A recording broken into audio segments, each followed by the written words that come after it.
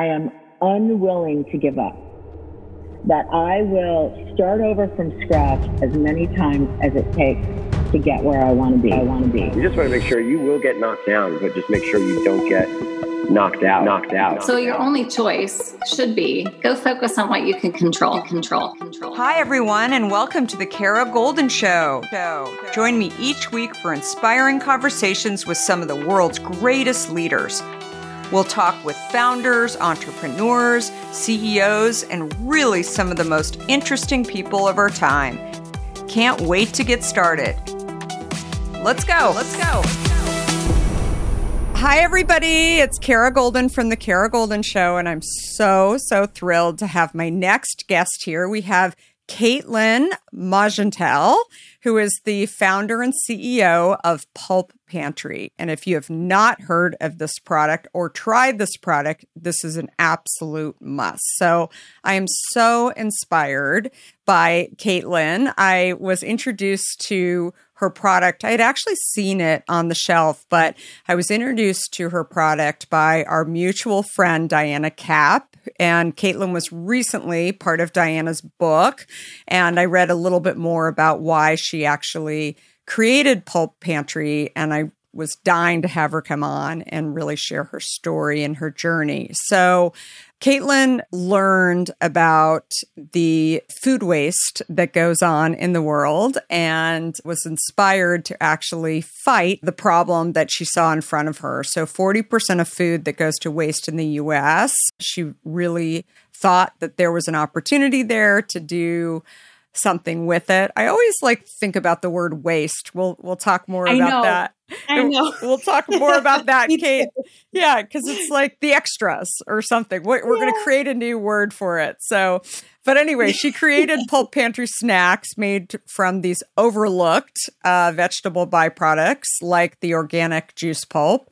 And she's with us here today to share a lot more about why she did it and her journey, etc. And she is just such a determined, mission-driven entrepreneur with an incredible story. You're all going to love hearing from her. And without further ado, welcome, Kaitlin.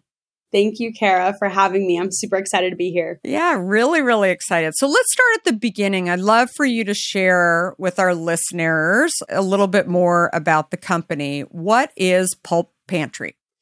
Just like you said, same thing here. I always have a problem with the word waste because truly what we're looking at and what we're tackling is, I would say, the overlooked resources of our food system. And like you mentioned, 40% of food in the United States goes to waste. What was really astounding to me when I was really going deeper into my research on, the climate crisis and how food waste plays a part in that, I realized that actually most of the food that we waste is fresh produce. And it's about 34% of the total volume of food waste. And on the flip side of that problem, 9 in 10 Americans don't get their servings of fruits, vegetables, or fiber. And we all know there was a study by the Union of Concerned Scientists that I had read early in my days that basically said, if we were all to eat our daily servings of fruits, vegetables, and fiber, we'd save hundreds of thousands of lives and billions in medical costs, essentially annually, in the United States. And so for me, it was really about wanting to create a business that really bridged the gap between these two super disparate issues, which is obviously nutritious food that's, often overlooked. And at the same time, how do we get more fruits, vegetables, and fiber into the American diet to lead to better health outcomes for all? And, I think as your journey with Hint, our food system, there's so much that needs to be, I think, reinvented or reworked because, when I look at packaged food aisles, particularly, I was really struck the first category that we are innovating in, which is veggie chips. I was struck to see that most veggie chips that are, these national brands are the same exact ingredients, which is just potato starch or dried potato flakes with a sprinkle of vegetable powder. And so really, I felt like, how do we use upcycled foods and this kind of, these nutritious byproducts that are coming out of, let's say, the cold pressed juice industry or really any value added vegetable processor? And how do we use those resources to make a real veggie chip that actually provides a meaningful amount of nutrition? So we have a bag of chips now that's almost a full day serving of fiber. And that's really where our first product line came into being. So it's been a fun journey to get to that point even. So it's one thing for you to learn about this problem. It's another thing for you to actually go develop a product and a company around it. I mean, it's kudos to you, but also, I mean, it's incredibly hard. I have so many questions about it. But first of all, obviously, you were interested in the upcycle topic in general and sort of the need to try and help and do what was right for climate change. But also, where do you start with going and getting this extra product, the extra carrots, all of that? Like, how did you learn about this? Yeah. I mean, honestly, my journey was super messy to figure out the right sourcing partners because a lot of what we were doing had never been done before. And I remember back in my early days, like right at the beginning, literally before, creating a commercial product that, is packaged and looks all pretty on shelf, I went to Target and bought not even food safe bins. And I went to my local juicer and I was like, hey, can you just fill up a couple bins of this pulp that you're usually wasting? The beginnings were super janky. It was just like, it was kind of figuring out what does this sourcing model look like? But honestly, Kara, the way that we really built this up into like a full-fledged sourcing system was I went to a couple trade shows and I talked to really the fresh produce. I talked to Suja, I talked to Evolution Fresh, I talked to these brands that had built up a national really brand. And I asked them, what are you doing with your pulp? And I realized that most of them, this is a big pain point. They're, for them, this is a cost center for them to send their byproduct, which is oftentimes 15 to 50% of the organic produce that they source that's going to waste in the fiber that's left behind. And so for them, now they're not only paying for organic produce, but they're also paying to dispose of that fiber in hopefully a more sustainable way. And it becomes a cost center. So for them, they were really excited about working with an emerging brand that had a concept that was really building win-win solutions for how do we help you save on costs? And so you're not sending stuff to compost or to animal feed or to landfills, right? And instead, we can do something really valuable with it and hopefully in return, there's a sustainability story to tell there too. So for us, the sourcing piece of it was really interesting, and it was definitely working a lot alongside our partners to develop what that could look like in their manufacturing practice, because they hadn't really developed a way to handle those produce items in a way that was food safe and obviously could then in return create value added products like what we're doing now. So we really created that process from scratch, but it was a long, messy journey. And, of course, creating a product that we, can now sell on grocery shelves, even working with co-packers, was a really messy journey. And, before even starting the veggie chip line, we had a line of cereals that were made from carrots. Actually, it was we called it "This Is Not Granola," and it was like a carrot based cereal, literally like 60% carrot based. It was the main ingredient, of course. And we shopped around for co-manufacturers and nobody would touch fresh ingredients. They were like, we use flours, we use maybe nuts or seeds, and we use oil and we use sugar, and that's it. And so I faced a lot of challenges trying to commercialize a product line in this space because it just hadn't been done before. And most manufacturers were like, we just don't want to touch fresh produce, and kind of the extra cost that really comes with handling fresh produce. So that's really why we made the pivot ultimately into the veggie chip category as another opportunity where maybe we would have a little bit more flexibility there too. So interesting. That's what I was going to ask you. How did you decide to land on chips ultimately? So how did you find your first co-packer to actually do chips? I reached out to probably 50 co-packers, just like searching on every database, or, like I just did so much research and built up this list and reached out to a bunch, had a ton of meetings. Probably out of the 10 meetings that I had, only 2 of them were really, really willing to give it a shot with fresh produce. And, of course, we selected one partner that was very innovative and just kind of innovation focused. And we've been really happy working with them since. But it's hard when you're an emerging brand and you don't have distribution built up. I think a lot of co-packers obviously don't want to take a chance on you. It's risky for them. But now, that we've built up some more distribution, we're actually looking at building out, more manufacturing capabilities in the Midwest and on the East Coast, because everywhere in the United States, essentially, there are sourcing partners that need help. And we get excited about kind of that idea of how do we reduce the footprint of kind of the miles that our product travels? And so, if we launch on the East Coast, how can we manufacture and source on the East Coast to keep things really local? And so it's kind of fun to, go about that manufacturing journey now that we've built up a little bit more of a reputation and distribution too. I always equate the journey of an entrepreneur with puzzle builder, because as I hear you talking about how you ultimately did it, I mean, you didn't have all of the answers. You just kept trying, right? You kept trying to piece things together.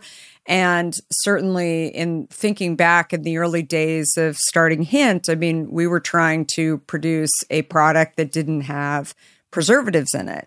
And every one of the co-packers, the bottlers, was saying to us, that can't be done. And I kept asking why. And eventually somebody decided that, okay, well, I don't know the answer to this, so maybe I'll try it and I'll play around with things. And we did a lot of work in our kitchen to try and show why it could be done. But it's like it's an experiment. And I think that is the life of an entrepreneur, especially when you're doing something totally new, creating a new category. But did you feel like people just didn't believe you or weren't jumping into your vision? Like, it's too hard, can't take the time to do this, you're too young, you've too inexperienced. They were trying to size you up. I mean, I smile because I was exactly the same way, that they were sizing me up, that I had been in tech, I hadn't been in CPG, so therefore I wasn't going to be able to figure it out. But I'm so curious to hear your story. Totally. And I think it was, it was one of those things where it's like, this was already such a funky idea to begin with, and such a kind of, people were like, what? Upcycling wasn't even really in the lexicon, I feel like, at that point when we started, which was, I started the co-packing search probably in like 2019. And it just wasn't something that was a common phrase or idea, especially in food. Like, maybe it had made its way in fashion, but food wasn't super, we didn't have a lot of people talking about upcycling. And so, it was just interesting because I felt like a lot of the time on the other side of the table, obviously it's a very male dominated industry still. And I think I hear a lot of founders say this, where it's like, you think that the food industry is going to be very like female focused. And I think among founders, yes, I have so many female founder friends in this space, but when it comes to the manufacturers or the buyers or the distributors, like, a lot of the time it feels that, you are still coming up against the barriers of just like, I am a young woman. Yeah. And I'm talking to people and partners that I'm, going to rely on, that are maybe not in the same mindset that I am as kind of a entrepreneur trying to innovate in the space. And it feels like a lot of the time, I don't know if you had this experience, but it feels like a lot of times, sometimes the food business can be very like business as usual, and people just want to do things the way they've been done before. And especially when it comes like your experience using preservatives people are just used to doing things a certain way, and it's hard to get people to step out of their comfort zone, because to them, they just automatically think, oh my gosh, the R&D process, the added costs, the, training my staff on a new way of doing things. Like, there's a lot that goes into it. And so I feel like it's really, really hard to push, especially like in the co-packing space, it's really, really hard to push manufacturers to think differently and work with you on new products, which is probably why ultimately, so many brands that are really innovating, like I think in the plant-based meat alternative space, a lot of them do build their own production facilities, because it is really hard to just figure out how to make things differently when you're trying to use the same kind of old school way of doing business. So I definitely feel like that was a big challenge. Definitely. What year did you start? I graduated from college 2015. I did this something called the John Muir Trail, which was a 3-week backcountry backpacking trip, where you're getting your food dropped on horses, like up in the mountains. And I kind of had this idea for Pulp Pantry already. I had presented it as a final project in a nonprofits class that I was in. And, I had a lot of professors that were like really trying to encourage me to build this into an actual full-fledged business. They were like, we see something in this. Got my first grant from the university. And so ultimately, when I got back from this backpacking trip, I had that 3 weeks where I was teetering between, do I go get a job? Do I start my company? Like, do I start this business? And obviously the fear of just jumping in head first is something that Especially when you realize entrepreneurship, it's like one of the most scary things because you're literally, it's like the skin of your teeth, and you can make it successful by just perseverance, but you also know how long it takes to make something a success. And so going into it, I was obviously naive to what that would actually look like, but I just knew, I was like, oh my God, this is a lot to kind of jump in head first is something I don't know anything about what I'm doing. And what ultimately happened was, going on that trip, I had that aha moment where I was like, I'm young. I'm, hungry to learn. I don't have a family I need to support right now. Like, this is the perfect time for me to do this. And so I just jumped in head first, got my business incorporation documents, probably the winter of 2015. And it wasn't really until I was working part-time while doing farmers markets. I had my cottage food license. So I truly started in farmers markets with like a home kitchen permit, truly did not know what I was doing, working part-time 3 to 4 days of the week. And finally in 2018, I jumped in full-time to the business. I, realized, okay, farmers markets, people are really excited about this idea. And how do I now turn this into a brand that has like a national brand, like can be a national brand and be something found in mainstream conventional grocery, as well as, the natural grocers that, we work with today. And so it was this long process of really getting there. But ultimately what really got me started in kind of creating the packaged product that we have on shelves today was in 2019 participating in the Target incubator, where I moved to Minnesota for 4 months. Amazing. And developed the Pulp Chips line with the Target team. Oh, wow. And that was the resources that we really needed to just get it out there, get started. And then, November 2019 launched the Pulp Chips, which is really that first packaged product that we had. And since then have just been rolling into it. Of course, not great timing to launch a brand, right before the pandemic, but we've made it work, and it's been just a wild ride since. So I'd love to hear a little bit more about that program. So the Target program. Yeah. So how did you connect with them then? Man, I mean, we applied in, I think it was in 2018, got accepted sometime in January to go out to Minnesota in June. And I think there's so many resources like that. There's so many corporates now that are hosting. We had already done like a program called the Natural Launchpad through Burt's Bees, which came with I think it was a $20,000 grant. And that was really how I funded my business. Up until that point, I was always just taking these little grant opportunities or pitch competition opportunities. And so Target Incubator came across through my network. We applied, we went to Minnesota for our interviews and whatnot. And it was the first year that they did this incubator program. So we're really that kind of flagship class. And I've just seen that now there are so many other brands that and retailers that are doing things like this. And I think it's so valuable for entrepreneurs just starting out, because ultimately you're getting access to subject matter experts who have built product lines within these retailers, or potentially, it's on the brand side too, and can really help to jumpstart a couple of the steps. My through the Target Incubator program, I learned how to work with co-packers. I learned what my costing should look like. I learned about, how to work with distributors. And so I feel like there were a lot of things that I learned through that program, as well as through, for example, the business classes that are before Expo West or before the Fancy Food Show, where you just really learn the tricks of the trade and hopefully build a network of mentors who can really help guide the journey and answer your questions along the way. So I definitely I always encourage people now to just look for the resources that are out there, because it can really help to just, jumpstart a couple of the obstacles that you might come across when you're building your brand. That's incredible. I know we've talked to a few people. General Mills has one as well. We've talked to a few people from some of the different programs. And then I think Procter & Gamble has one, and Unilever. So there's a lot of them out there, but I think it's an incredible thing. How many others were part of that program when you were doing it? I think they had, maybe 400 to 500 applicants. And I want to say there were about 8 to 10 brands that ultimately participated. So we all were working in the same office space in Minnesota, which was also a really cool experience. Fun. To work alongside peers. Yeah. Oh, that's incredible. Yeah. And Chobani, I know we've had a few people from Chobani's program too. So that's a really good one. I've applied for that. I had applied for that one for like 3 years in a row, never got in. So some will work out, some won't. And obviously I think it's just whatever you can participate in. I mean, just soaking in that knowledge and being a sponge. I mean, I learned so much. So I'm really, really grateful for that. Really grateful for that experience. Yeah.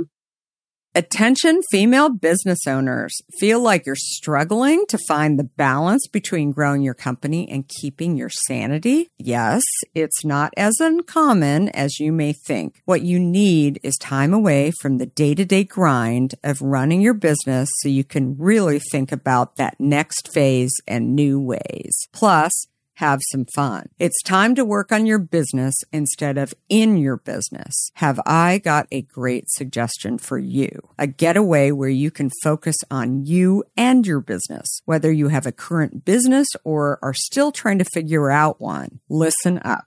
It's the Brim's 4th annual retreat. You may have heard of the Brim, and if you haven't, you need to know about it. And this retreat is the perfect opportunity to set you on that path for growth. From April 30 through May 3rd, 2023, join 150 other female business owners and founders for an incredible 3-day event in Austin. Led by business expert Sally Holder, this retreat will help you scale your business. Enjoy a jam-packed few days at the beautiful Proper Hotel, where you will be connecting and learning from others who are in your situation or people who have been in your shoes, with plenty of time to network. You will hear from inspiring speakers, and there will be some incredible VIP experiences too, including a dinner curated by Food Network star Ali Khan and a private happy hour in Willie Nelson's recording studio. If you're ready for something radically different that will set you on the path to growth, this event is for you. Visit www.growwiththebrim.com to learn more and get registered. Hurry though, as this event is sure to sell out and you don't want to miss out. Again, that's www.growwiththebrim.com. www.growwiththebrim.com to register now. So one of the things that you and I were chatting about before we actually hit record was the challenge, I think, for entrepreneurs, especially when you're starting an entirely new category where there's all this education. You start with a mission and a purpose and a reason for doing something, and then you've got to get into the nitty-gritty of how do I make this product? How do I, what does the packaging look like? All of these things. And then you kind of at some point go back to the story and start to share your why, not only with buyers, you've been sharing it with buyers, obviously, in order to get on the shelf, but with the consumer. How hard has that been to really get consumers to understand what is upcycle? What is the importance of it? How much of that story is part of the brand? I mean, I believe you have to have a product, I should say, that tastes great, but I think it's also, it's like this yo-yo or yin and yang. I don't know what the exact saying is, that you've got to sort of find that balance. I think there's so many cool things happening in this upcycled space. Like if you look at TikTok or even Instagram, there are influencers that have amassed a major following just talking about zero waste living, fighting food waste with recipes. And of course, in the fashion industry, the upcycling became such a big trend, like Stella McCartney doing a whole line of upcycled products, Adidas talking about upcycled materials and fabrics. And so I really love to pull in those kind of at least influences from popular culture to, and hopefully bring that. I mean, this is not something I'm not doing a good job of today because we're such a small team, and obviously your bandwidth is only as big as it can be, but working really collaboratively with influencers that are already preaching kind of this gospel about we need to develop a more conscientious consumerism model, really. And I think what I love about building a brand truly is brands are the currency in a consumer culture in a lot of ways. And if you think about it, like I really was raised in this nonprofits and the world of like science, nonprofits, advocacy. And what was so frustrating, I remember at an internship one year for Environment California, they had me standing out on the corner holding a honk if you love solar poster and collecting petition signatures. And I was like, there has to be a better way to spread, advocacy and get people like active in kind of fighting for something like bringing more access to solar, in our power grid. And it was just really interesting because I feel like when you look at the flip side of it, which is building a business, that mission is really ingrained in your business.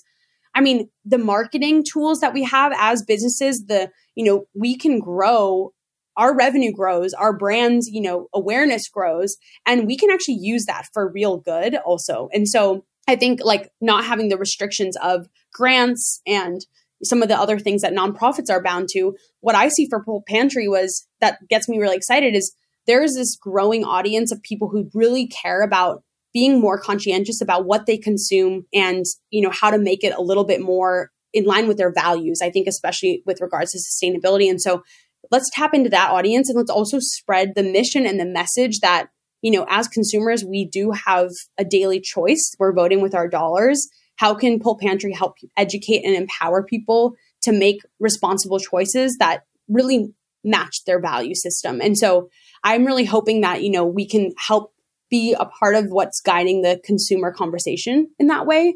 And I think that's really the power of building a brand. So it's definitely something I get really excited about is just upcycling might be somewhat new to a lot of people, but there's also just, this history behind back in the days of like, especially the Depression era, where people were forced to do things like this and be a little bit more industrious. Totally. And I think there's kind of this coming back to some of those values. And I see that obviously in our food system too, coming back to where our food came from, knowing the story behind our ingredients and being super intentional about what we put in our bodies. And I feel like it's this pervasive trend that's really happening across the industry. And so I think, upcycled foods can be a big part of that as well. People always think when founders start companies, they just snap their fingers and everything is just perfect, right? And there's so many challenges I know that come up along the way. You had mentioned that you had started with the cereal, or you thought you were going to start with the cereal. What were some other challenges that you had in sort of creating the product? I mean, you talked a little bit a few minutes ago about co-packers, but were there any, big things that you thought, okay, well, that's not going to work. Let's move forward and do something else? Yeah. I mean, it is hard when you start with a why and you don't exactly know what the product is going to be, right? Like you're like, okay, here's the big vision, here's the big mission, but now how do we attach a product that can make a statement about those values? So it was a long journey. I mean, I started with baked goods first, and I was targeting actually school food service managers. So I was going to LAUSD schools saying, what's your budget to buy breakfast and lunch? And I really thought I was going to create some baked goods that added nutrition, like better ingredients, fiber from vegetables, all that good stuff, and put that into kids' breakfast at schools. And I felt like that was going to be, my entryway into the market, and realized quickly, oh my gosh, they have like 80 cents to provide a full breakfast for a kid at LAUSD, or $1 for lunch. And I was like, okay, so that's, it felt like, when am I ever going to be able to, meet those kinds of budgets? It's so little to work with, right? And so I pivoted completely there. That was really the first pivot, which was probably like right when I got started. And then it was, going into, okay, well, I could at least like sell baked goods or sell, these baking mixes that were gluten-free and vegan, made with like carrot flour or beet flour, but was always super frustrated by like the taste and texture was never there. And then of course pivoted into making, everything was raw dehydrated. So we had like a line of cereals, we had a line of crackers. The crackers were super green. It was like 80% greens with just some seeds and seasonings. And it was so gnarly. Like some of these creations were just so bad. And, we'd sell them at farmers markets, and I would get real-time feedback from consumers who were like, they were coming to visit me every week to see what kind of crazy stuff I was up to, this Pulp girl.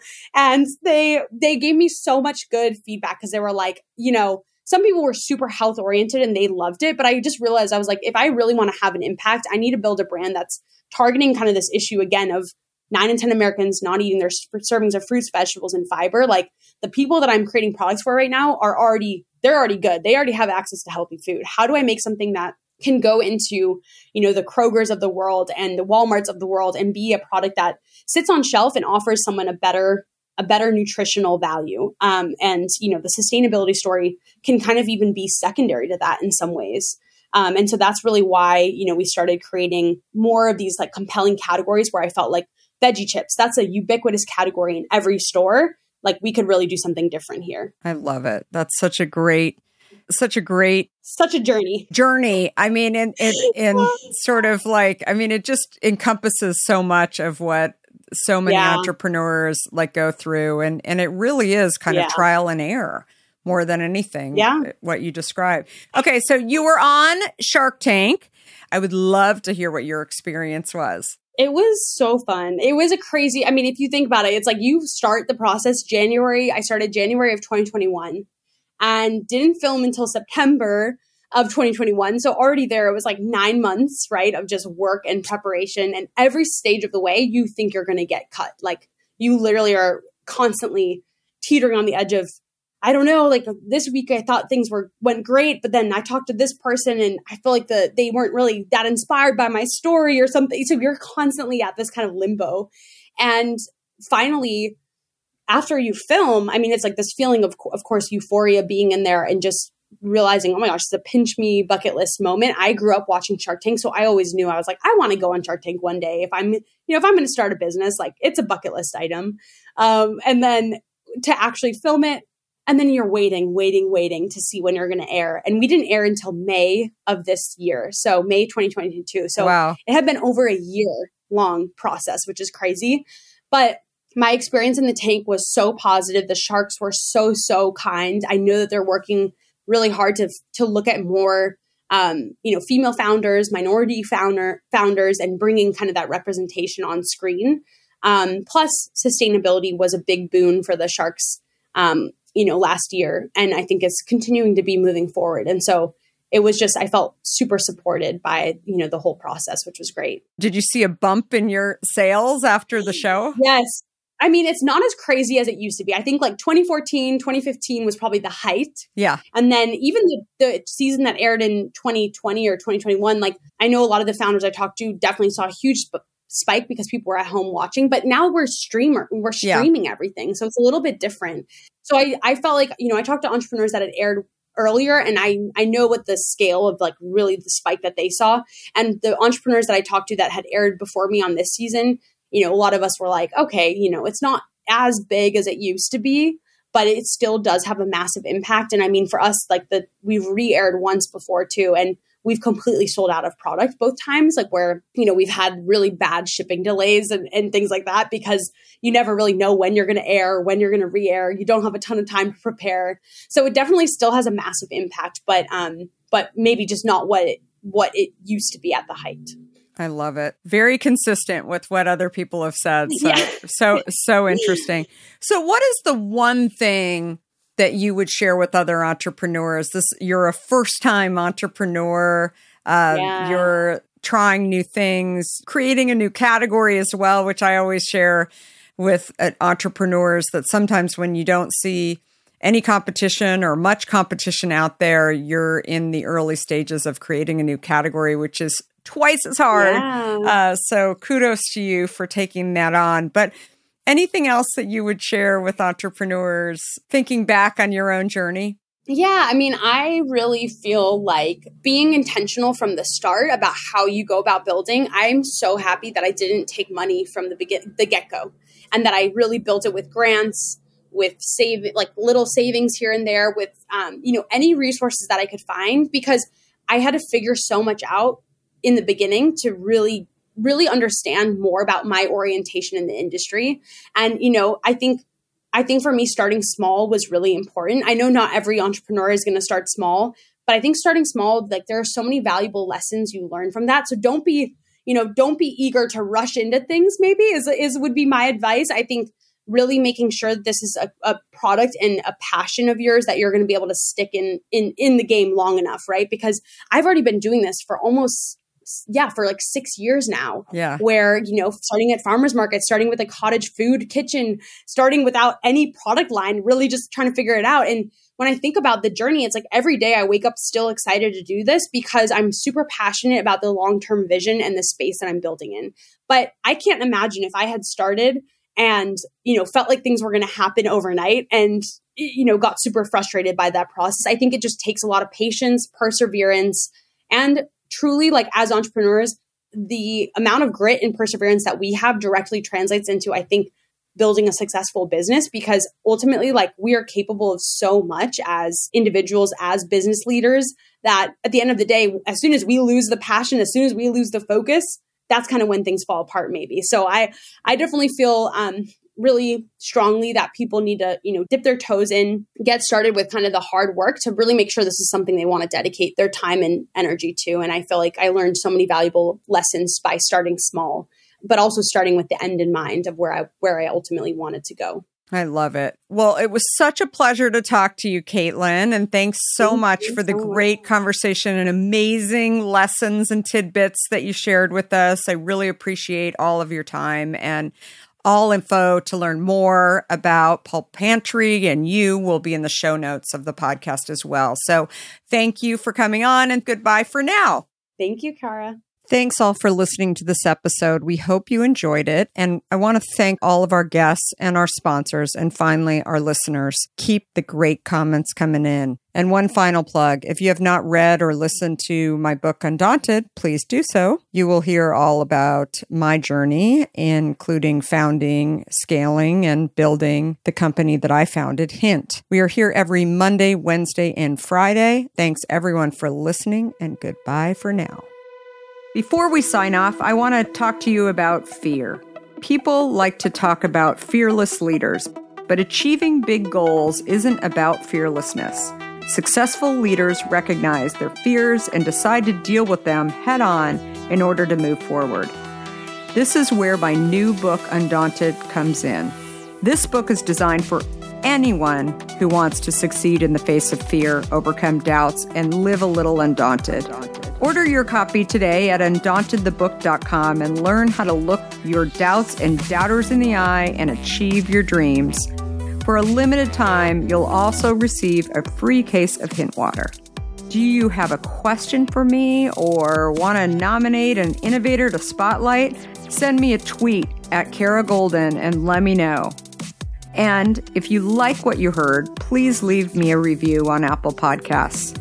You can also follow along with me on Facebook, Instagram, Twitter, and LinkedIn at Kara Golden. Thanks for listening.